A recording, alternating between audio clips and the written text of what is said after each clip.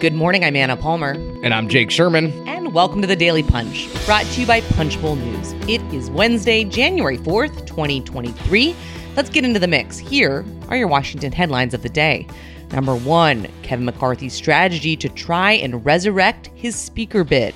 Number 2, the dynamics to watch. If not Kevin, then who? And number 3, Mitch McConnell heads to Kentucky with who other than President Joe Biden. All right, Jake, let's get into it. Wow, what a day yesterday. Very disappointing for Kevin McCarthy.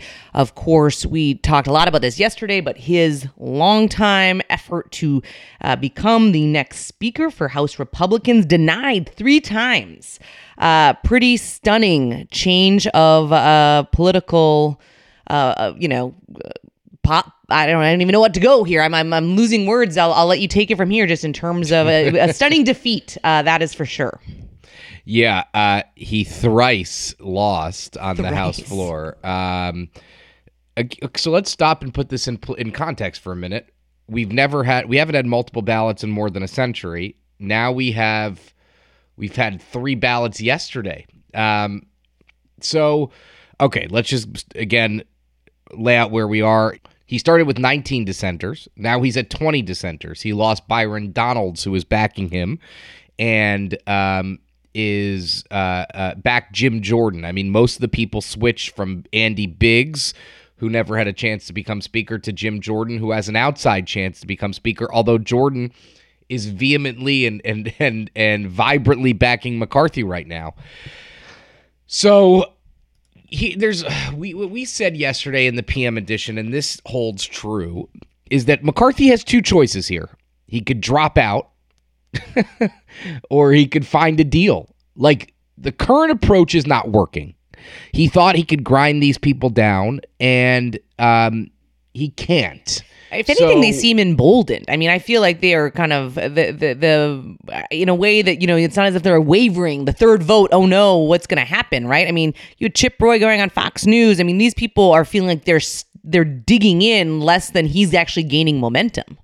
Yeah, I think that's right. I think that they are emboldened. They do feel like it is they do feel like they have some momentum, and they do. I mean, they do have some momentum. And this group is being led by Chip Roy, Matt Gaetz, and Scott Perry. So Gaetz and Perry are not in play, I don't think. I mean, I personally don't think so. They all say it's not personal. It is slightly personal. I mean, you could only believe it's not personal if you just showed up yesterday in the Capitol and were like, oh, these dudes are opposing McCarthy. But they say it's not personal. It is personal. Gaetz hates McCarthy. He's hated him forever. Perry has opposed him for years. Dating back to the Mark Meadows Freedom Caucus days. So that's interesting that they say it's not personal. Who cares what they say at this point, to be honest with you?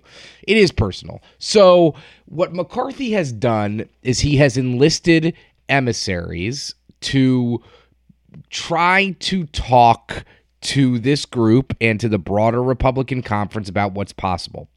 He has Patrick McHenry, the incoming chair of the Financial Services Committee, French Hill of Arkansas, a respected member of the Financial Services Committee who's been around for a little bit, Garrett Graves, also a close McCarthy ally with ties to the right, Brian Fitzpatrick, a moderate who needs to be on board, and Guy Reschenthaler, who is going to be the chief deputy whip to Tom Emmer in this next Congress. So basically, we caught up with McHenry. I talked to a bunch of these folks over the last couple of weeks, frankly, but also in the last several hours. And their whole thing is they need to socialize the conservatives' demands and kind of explain what they mean to the broader Republican conference. McHenry makes the point, and by the way, I'm not sure a deal is possible here. I'm not. I think it's totally possible they do not come to an agreement, and McCarthy needs to drop out or something else needs to happen. McHenry made a point, though. He said in a legislative institution, all the gifts of the institution are available when you have a moment like this. Basically what he's saying is, like, McCarthy could do a lot here. Like, he can. He could make a lot of he's already made a hell of a lot of concessions. He's made a lot of concessions. It's not as if there's like he hasn't done this though. I mean, the problem for them is they keep moving the goalpost, right? I mean, what's he going to do? Have every single Freedom Caucus member a committee chairmanship? Yeah, no, he can't do that. I mean, these people on the right, as they always do, want to be placed in positions of power. They can't win positions of power because they're not that popular. These are not popular people for the most part. These are outcasts in the House Republican Conference. People should understand that. These are not people for whom no one wants to do favors for these people. This group is broadly unpopular. Doesn't mean no one likes them. Someone likes everybody, Anna. That's the thing about this world. We're all they might like each other, Jake. Maybe they don't. They care, actually though. don't even like each other, but they have friends. I'm confident of that. Be sad if they didn't. Friends are so nice.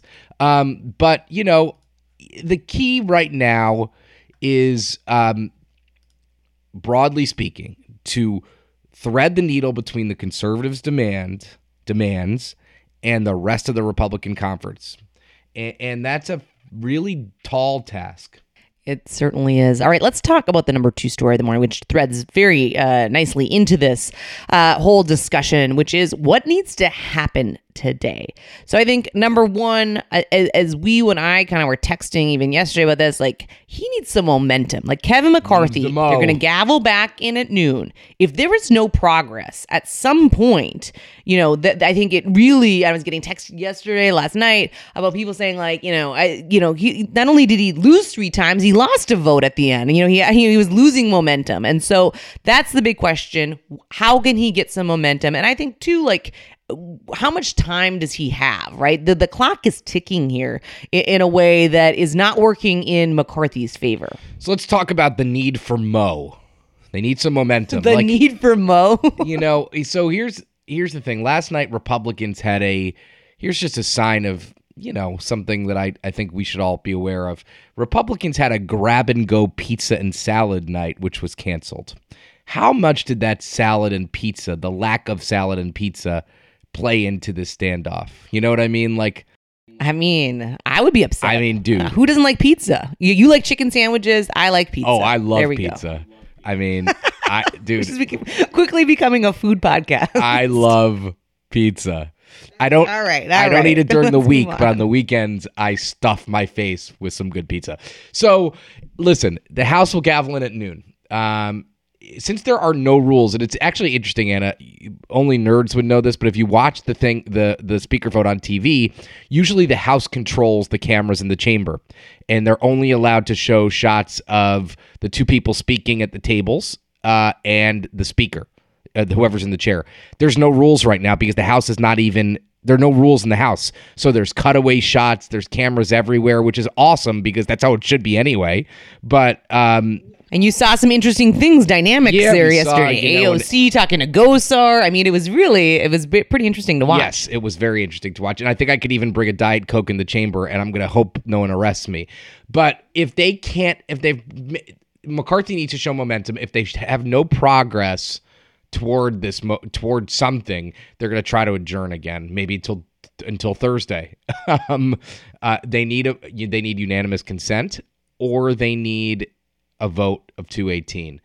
I think they'll get it if they're trying to get an agreement. Democrats have been broadly cooperative. They don't want to sit on the floor all day. Who the hell wants to do that? So how much time has McCarthy bought himself? Not much. Needs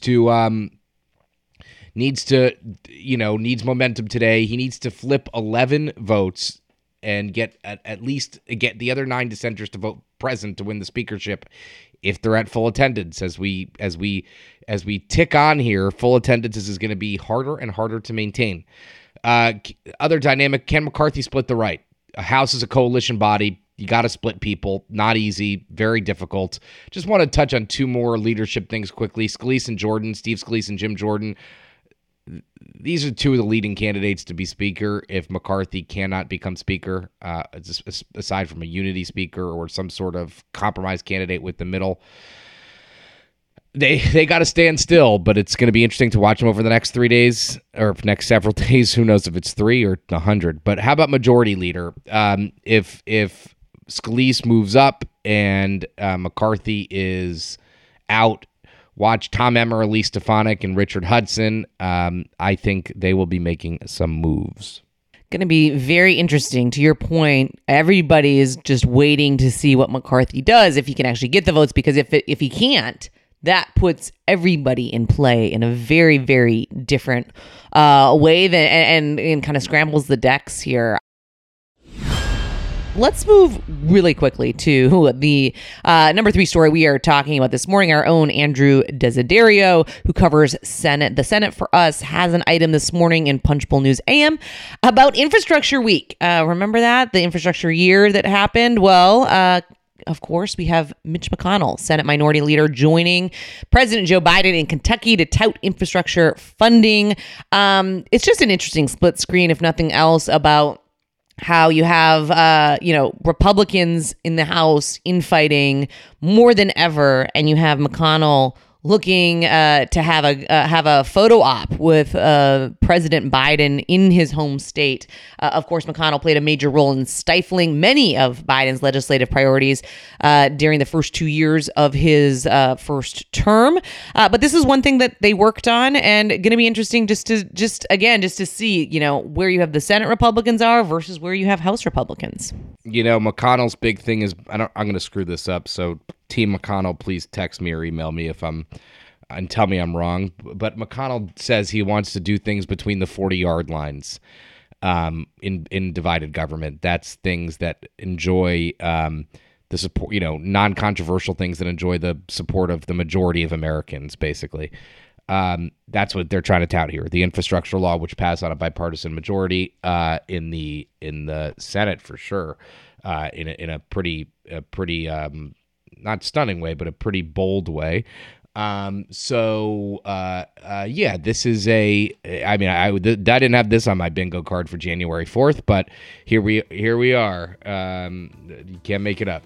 All right. Well, thank you so much for listening. Leave us a rating and review. It's the best way for folks to find out about the Daily Punch. You can also subscribe to Punchbowl News and our free morning newsletter at punchbowl.news. Have a great day and stay safe.